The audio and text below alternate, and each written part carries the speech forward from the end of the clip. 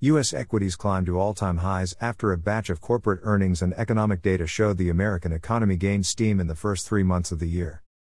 U.S. gross domestic product expanded at a 6.4% annualized rate in the first quarter, according to the Commerce Department. The S&P 500 traded at fresh record.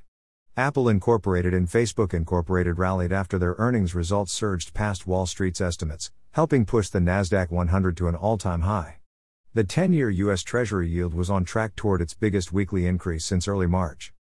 While the GDP figures may support the Federal Reserve's strong assessment of the economy, the central bank is in no mood to halt aggressive support as it looks for even further progress in employment and inflation. Chair Jerome Powell on Wednesday dismissed worries about price surges or anecdotes of labor shortage, implying the central bank is prepared to run the economy hot for a while. President Joe Biden unveiled a $1.8 trillion spending plan targeted at American families, adding to the economic optimism.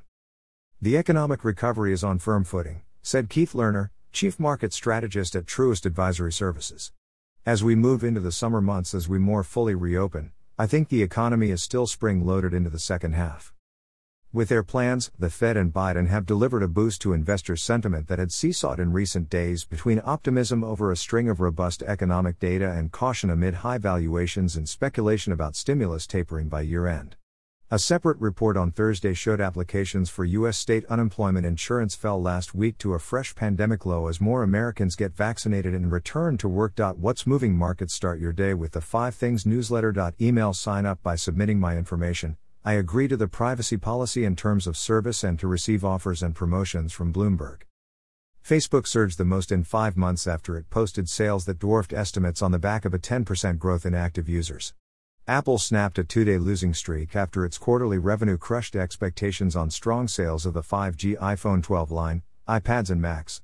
Merck & Company fell the most since January after posting earnings below expectations as a surge in COVID-19 deterred many patients from seeking routine care. In Europe, the benchmark stock 600 gauge moved closer to a record reached earlier in April. Personal care shares climbed after Unilever delivered a sales beat and announced a share buyback. Oil giants Total SE and Royal Dutch Shell plc boosted their sector after reporting better than forecast profits. Crude oil extended gains on a confident outlook on demand from OPEC and its allies, despite the threat from India's COVID-19 crisis. Copper rose for a 5th day. The Bloomberg Commodity Index increased for a 9th day, nearing a 3-year high on a closing basis. You have to wonder why Obama/Bernanke/Yellen/Powell didn't turn on the printing press even earlier. Since M2 money velocity fell in Q1 despite the 6.4% GDP print to near the all-time low.